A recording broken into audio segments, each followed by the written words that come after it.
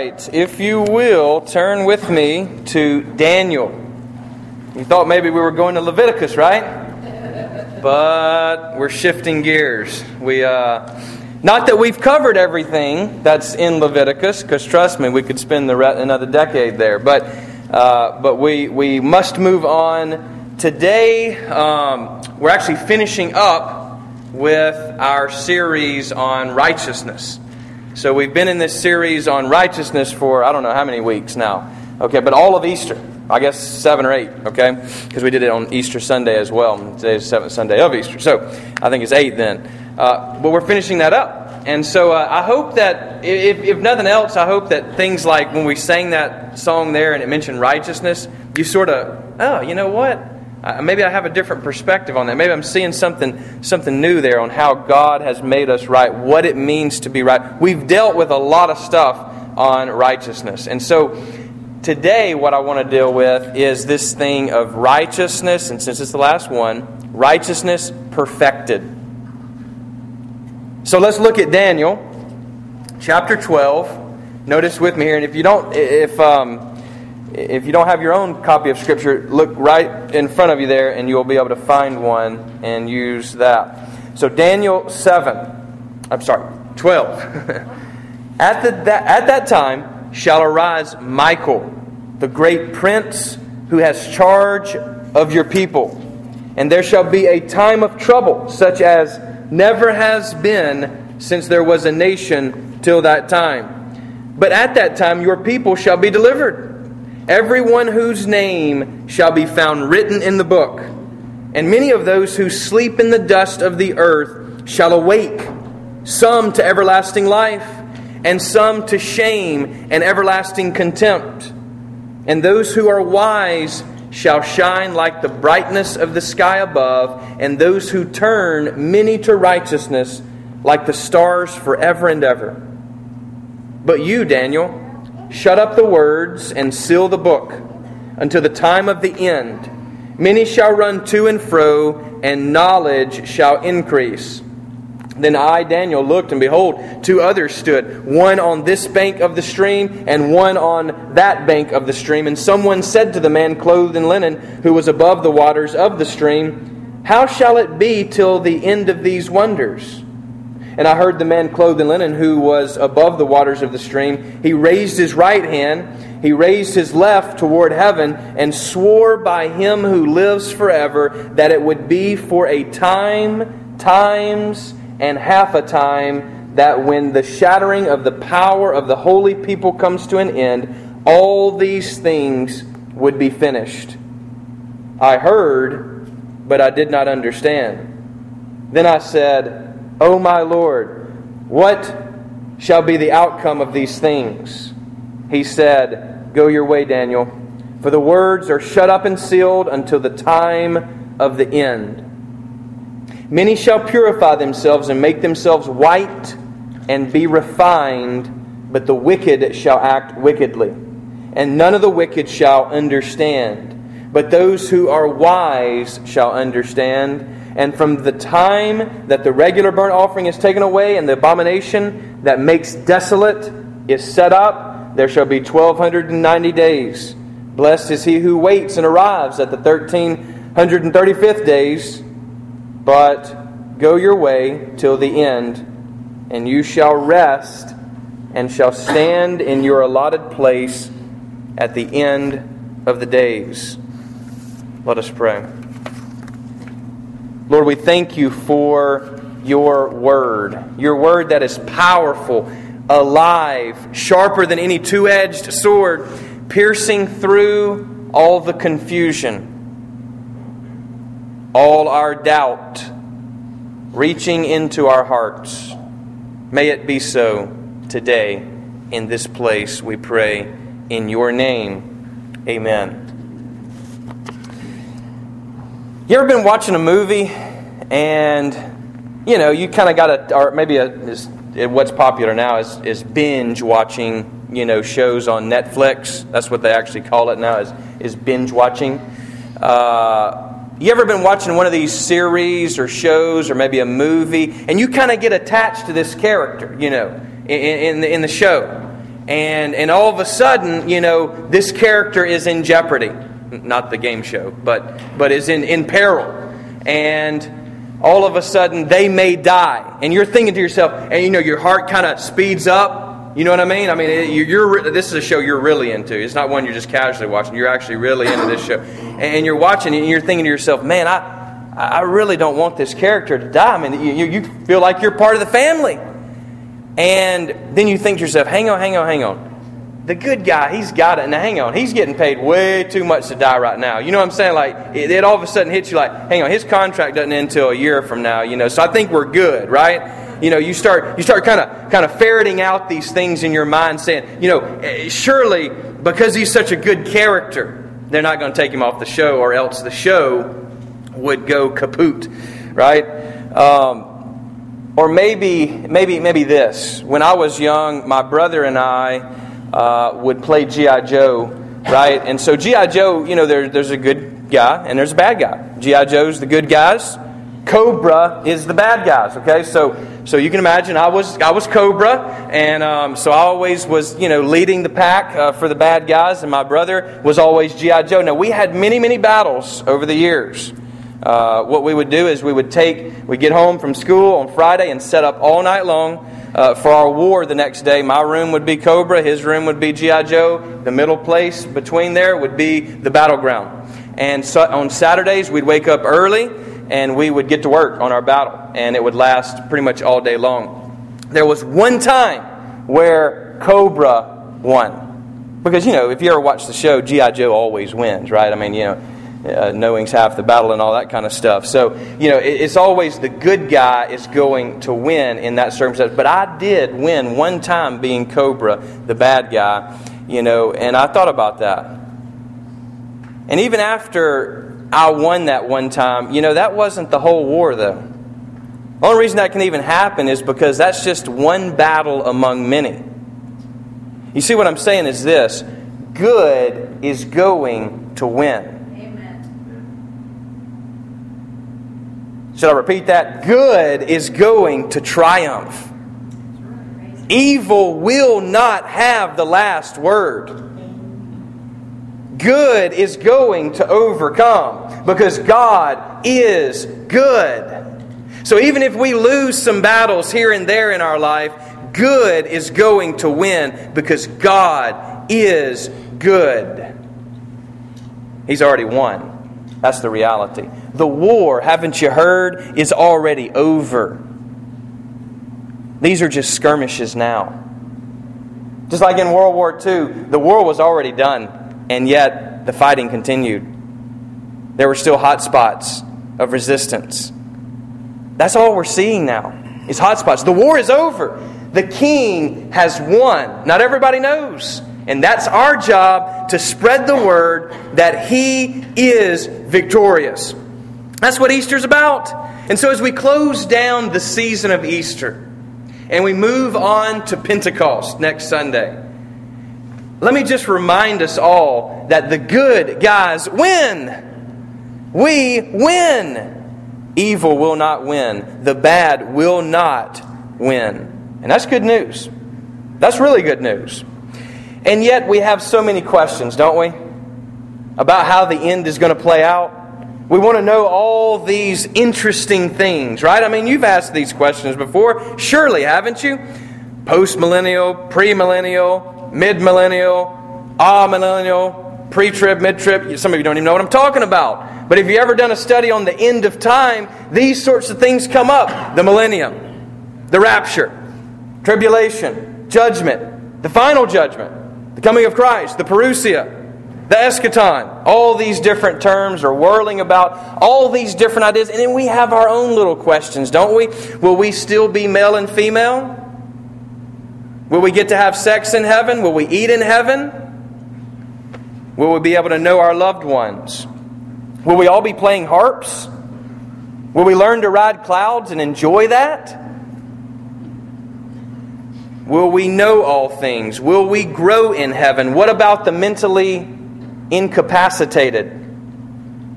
What happens to them? What about little babies that are aborted? What happens to them in the end? Do they grow in heaven? There are many questions. I don't purpose today to try and answer those questions. But I want to answer a fundamental question, and that is, what is going to happen at the end?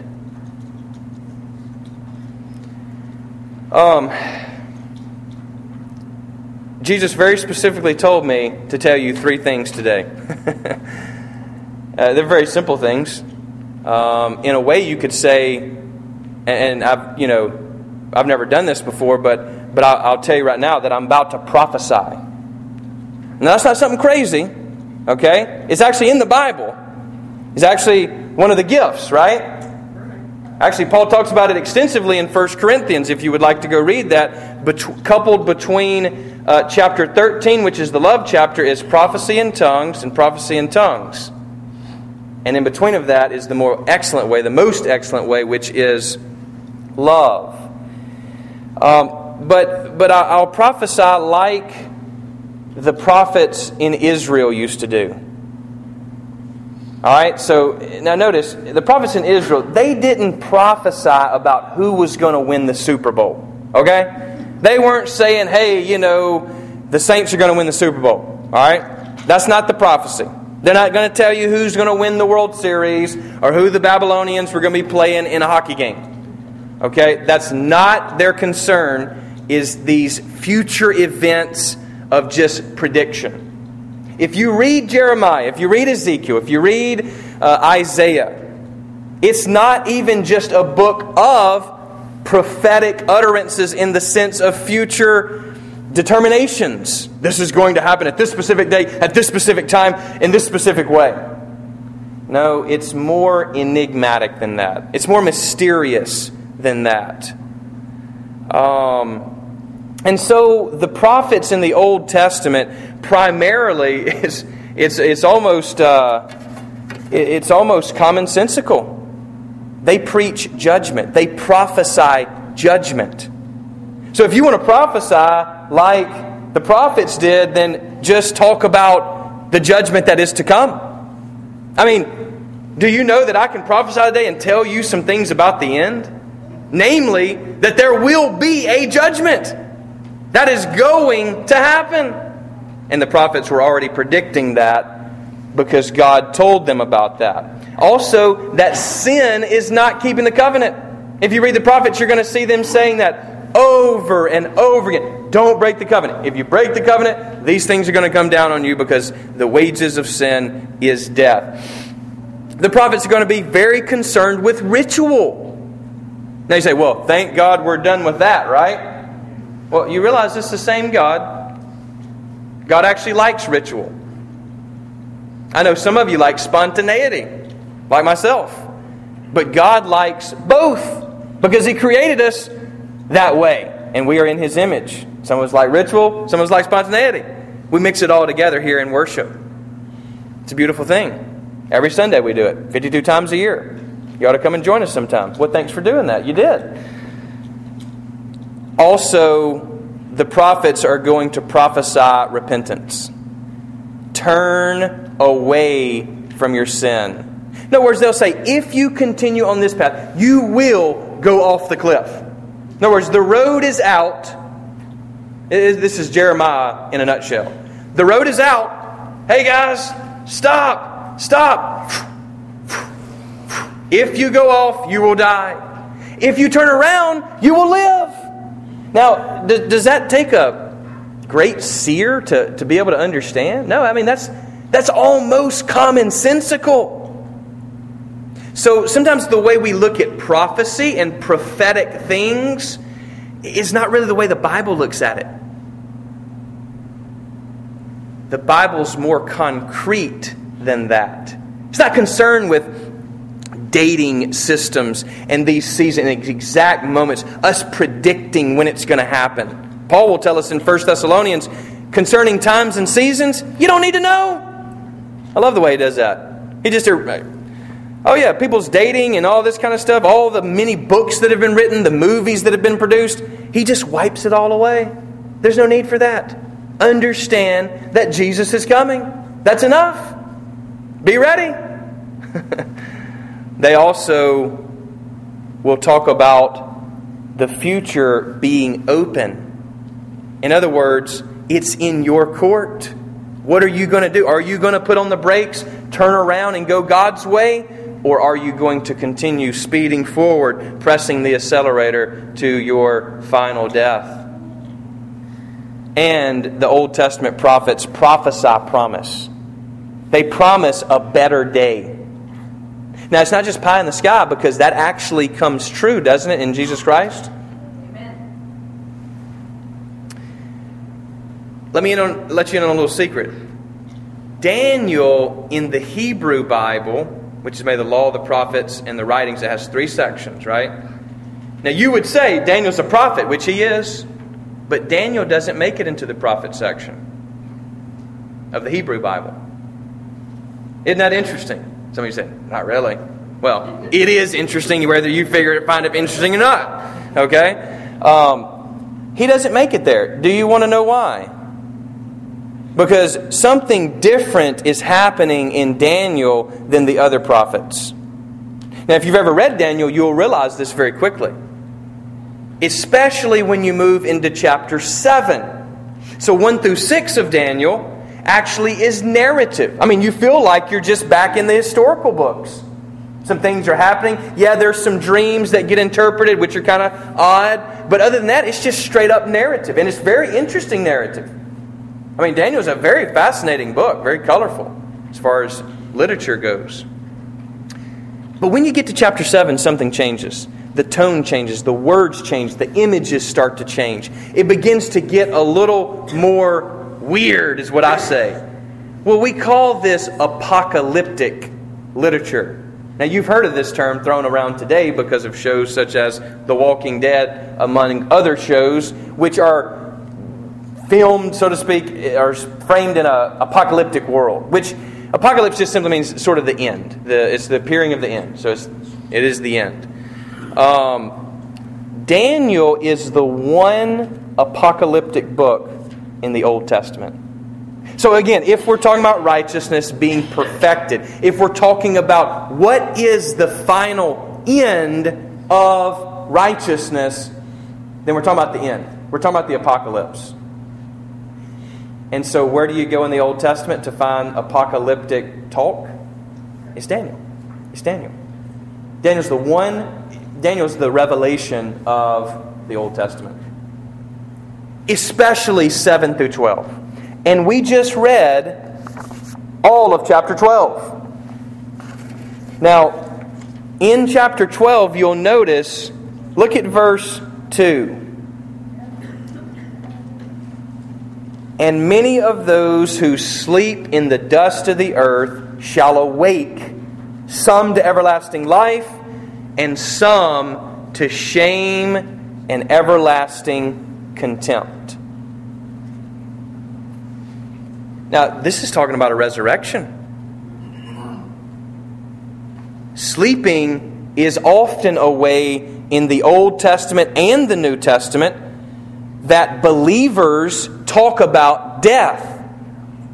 Because it's not the end, because when you sleep, well, you wake up. So they actually believe that you're going to wake up, which is a prophecy of resurrection. Right here in Daniel. He's prophesying resurrection, where we are both very material. I got to feed this body, I got to water this body, I got to clean this body, I got to take care of this body, and yet there's a spiritual part to me as well. Both affect each other, don't they? I mean, get a migraine and see if it doesn't affect your speaking abilities, or how you feel at work, or your job performance. Then again, if you get depressed, see how it affects your body. The spirit and the body work together, and they're not meant to be separated. Death is not the end. It is a separation of body and spirit, but it will not be forever, which is why it's often said, they sleep. If you read the New Testament, in Acts, Stephen is martyred. It says he fell asleep. Because it's not the end. my pappy fell asleep. He's going to get up again, didn't you know? That's why they've got him in the ground facing east. He's going to be, boom. That's why they face, graveyards face the east. You realize for that very reason that when he comes in the east, i.e. Revelation, they'll already be looking at him. They won't have to turn around. He's going to be spot on. His body will arise. He will resurrect. Daniel's already seeing this. Maybe you don't understand just yet. Let me back us up a little bit and give some more foundation. The Jews don't know anything about the afterlife. God hasn't told them anything about the afterlife. Read it for yourself. I dare you to read all 39 books of the Old Testament. That's a good dare, isn't it? We both win, even if you do prove me wrong. But read all 39 and see how many times heaven is mentioned. See how many times hell is mentioned. See how many times they actually base morality on the afterlife. They don't. Isn't that interesting? Because it seems that American evangelicalism is based on living good now so we can get to the afterlife. Wrong. We get obsessed with the afterlife and these sorts of things that let me put it in an illustration. So I'm at Walmart and I'm trying to get ketchup. So the only thing I needed was ketchup. Okay? And I'm trying to walk down the aisle and I get to the aisle that has ketchup on it, and this other guy literally stands in my way and confronts me and says, "Do you know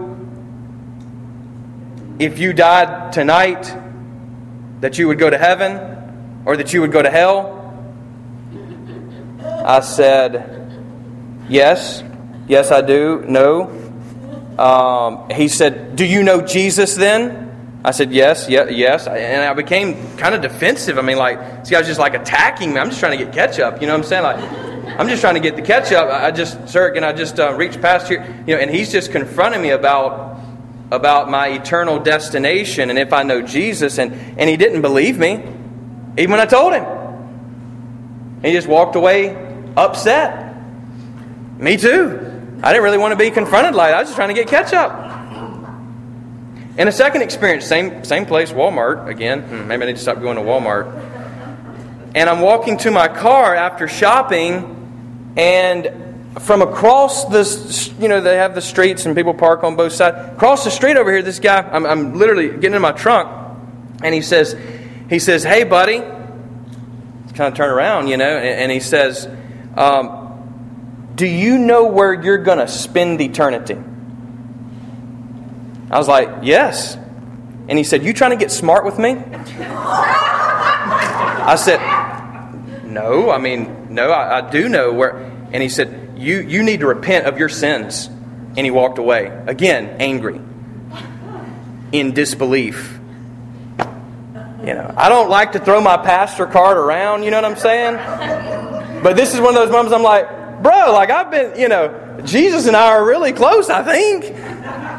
And yet here I was being confronted and in a way just interrupted in a weird way. And so here's the thing. The reality is these guys that do this sort of thing, and I've done something similar to that before, their focus is wrong. But they've been told in their communities that this is what evangelism is.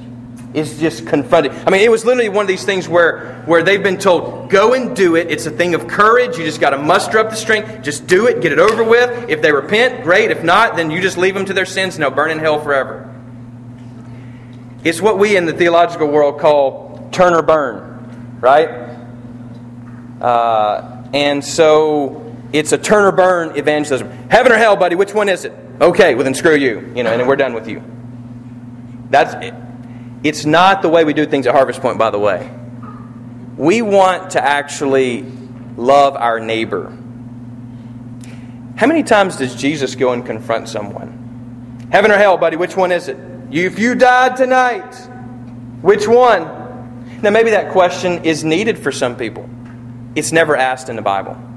In all of the Old Testament, it's never asked. It's never even brought up. They don't even know what hell is and flames and these sorts of things. They go down to a place called Sheol, right? Later called in the Greek is Hades. You've probably heard of that one. It's the same place. Just darkness, place of silence. They really don't know anything about it. Everybody goes there, though. You remember David even says, hey, hang on, Lord, before I die, look, you might want to save me because I can't praise you if I go down to Sheol, to the grave. It's always down, too, by the way. Sheol is. It's also where Jesus goes when He dies. He goes to Hades. He goes where universally humans go when they die, which is in the Old Testament, place of shadows. But He doesn't stay there, does He?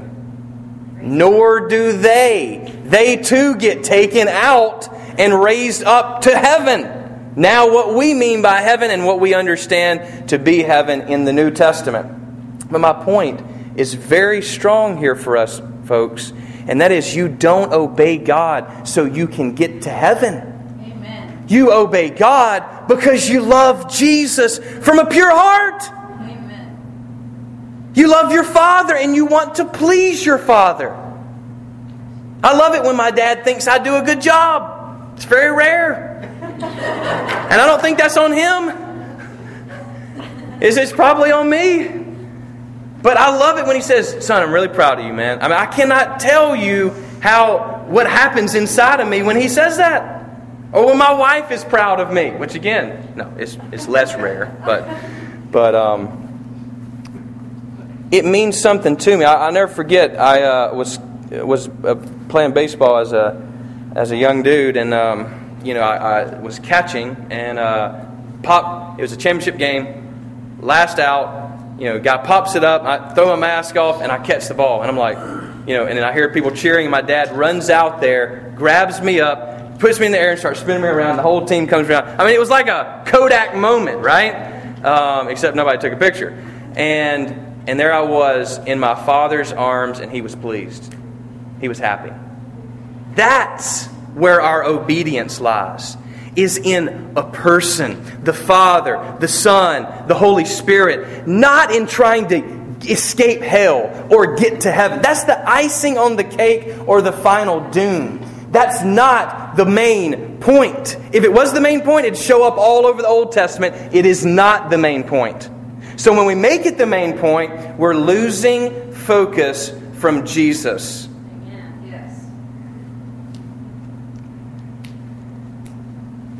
Isn't that a neat thing? Here's Daniel prophesying already of the resurrection. Now, there's only one person in all the world who has actually resurrected and gotten that new body. There's only one. And He's seated currently at the Father's right hand, and He's praying for us this morning. That's a crazy thought, and it's a crazy good thought. He actually has His body.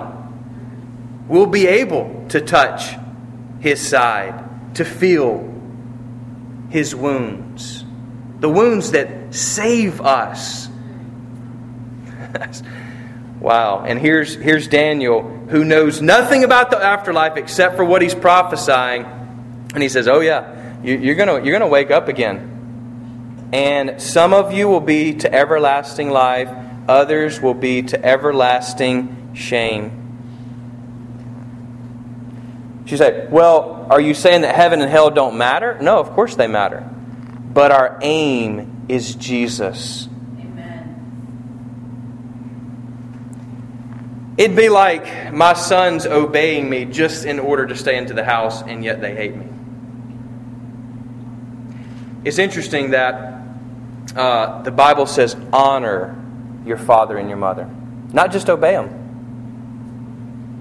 Because you can obey someone and hate them. You do it all the time at work, right? But you cannot honor someone if you don't love them. You know, that's one of the marriage vows. That's actually part of the traditional vows that I end up using, is honor and keep. You can't honor someone if you don't love them. We must honor God. We must honor Jesus, our brother, the Holy Spirit who is in us. Look at verse 3. And those who are wise shall shine like the brightness of the sky above, and those who turn many to righteousness like the stars forever and ever. What a beautiful promise. Did you notice those who turn many to righteousness? That's our job. We are supposed to make things right in our world. How do we do that? By living with the righteous one who makes us right and puts us on the right path and teaches us the right way. This is our duty in life. This is our calling. This is our mission. And when we do it, we'll shine like the stars forever and ever. Notice Daniel has broken that mentality that we're going to be stuck in a dark place forever. We're not. We're going to rise. The light will shine. And then look at verse 8. I love this. I heard, but I did not understand. Amen. Right? That's what I feel like every time I read Revelation again. I think, okay, I'm hearing you, but I really don't know what you're talking about. And that's okay. That's okay. And here's why it's okay. Is because notice what he says. He goes, I heard, but did not understand. Then I said, oh my Lord, what shall come of these things? Go your way, Daniel. We're done here. It's sealed up. It's shut up. Don't worry about it. I got this. That's all you need to know is I got this. Okay? You just do what I said. I'll see you on the other side. We're about to go on a deployment, right? Little TDY action. If I can use an acronym properly, maybe not. And we'll be rejoined. This is only for a little while that we'll be apart. But the good news is, He's still with us. Because the Holy Spirit, He is in us, guiding us, pointing us to the way. But one day, my friends, we will stand before Jesus in that body. You ever wondered what Jesus looked like in His earthly life? Well, you won't necessarily get to see that, but you'll get to see what John saw. Jesus who he could recognize and not recognize at the same time. We'll be able to recognize each other, and yet we'll be glorious. We'll be wonderful. You ever met one of those, somebody that you just, when you leave their presence, you just, man, that was encouraging. Being around them I have people in my life who weigh on me, and other people who bless me just by, it's not they pull out their wallet and give me, just being who they are is a blessing to be around. What a beautiful thing that is. What a sweet aroma that is. You need people like that in your life. And you need those people who pull on you. We need both. Jesus had both, didn't He? Judas, right there in His midst. Peter, right there in His midst, pulling on Him constantly until he receives the Holy Spirit, and then he's empowered for ministry, empowered for mission. No, it's not our job to try to calculate the end, to try to come up with a formula for how it's all going to go down. It's not our job. I've come to the realization that God likes journeys. And I think that's why I like Lord of the Rings so much. It's one gigantic journey. It's a really simple story. It's not all sci-fi and complicated and calculated. And it's a journey. And God likes journeys. Some parts of the journey are very timed. Other parts are spontaneous. You go over one hill, you don't know what's around the next. One bend, you don't know, you can't see around how far. I don't know where I'll be at 44, 34 now, 10 years. I can't see that far. But it's a journey. It excites us, folks. We're on a journey with Jesus. He's the guide. He's already been down the road. He knows. But if He were to tell us, it'd spoil it. He's got great things for you, don't you know? And He wants you to experience those with all our human emotions. He doesn't want to just hand us a blueprint. That's boring. Let's discover. Let's enjoy. Let's love. I think that's what's going on here when He says, go your way. Get on your journey. Be about your business. Don't worry about how it's going to happen. Just prepare yourself for when it happens. And be always ready. And in verse 9 and 13, again, emphasize, go your way until the end, and then to the end of days. Now, Jesus gives us an awesome promise. He says, lo, I am with you always, even to the end. You know what else He calls Himself? The Alpha and the Omega. That's just a simple way of saying, I'm the A and the Z, and everything in between. Jesus, I told me to prophesy 3 things to you today, and they're very simple, and I've already said them, but I'll repeat them. Jesus said to me, I'm coming back. Again, that is His revelation. I'm coming back. You'll stand before me. And I'm with you always. That's some good promises. He is the end of righteousness. He is the right way. He is the righteous one. He has made it possible for us to be made right. And there He is, in hell itself. Remember when they go into the tomb on that Sunday morning? What do they see? They see His linen lying there, folded up. They see a slab that He was laid upon.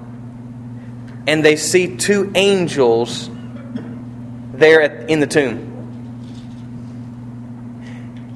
You know what that's reminiscent of? The Holy of Holies. Think about it. The priest on the Day of Atonement would lay aside his garments in the holy place. The slab represents the Ark of the Covenant. And remember the 2 cherubim that were around the Ark? The 2 angels. Even in the dark places of life, even in the grave, God has set up in Jesus Christ His throne. He is the King of Kings. There is nothing greater than King Jesus.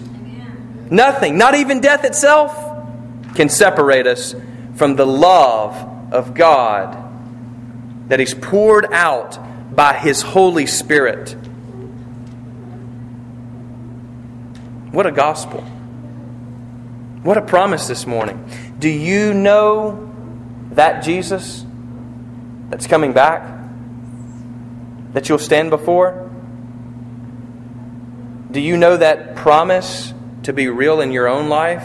That He is with you? That He is Emmanuel, God with us? Doesn't matter your circumstances this morning. Not to downplay. Not to downplay. Trust me. Some of you are in bad places in your life. Some of you are in good places. Both are dangerous. Is that in a good place be dangerous, Marshall? We don't even care about heaven. Most of us, because we have so much money and pleasure ourselves. We're not longing for a day when we'll be free from persecution. We just want to get back home and watch television and hang out in our air conditioning, eat the food that we want. We're too pleased with our own adequacy. That's the danger in being in a good place. Satan would love to have you in a good place and just simply rock you to sleep and see you in hell. Some of you are in a bad place, and Jesus is even king there. There's good news for all of us this morning. no matter if you're in a good place or in a bad place or anywhere in between, He can meet you. And that is the life transformation. That is the goal. He is the goal of all things. What is heaven? It's Jesus. And you can experience heaven this morning in your hearts. Haven't you heard? The kingdom of God has come, and it will come. Get on board. Jump on this train. This journey is pushing forward. This expedition here at Harvest Point is driving forward. We're being led by the King, not by a human hand. Would you join me as we witness together Jesus in His power? Come, Holy Spirit. Amen.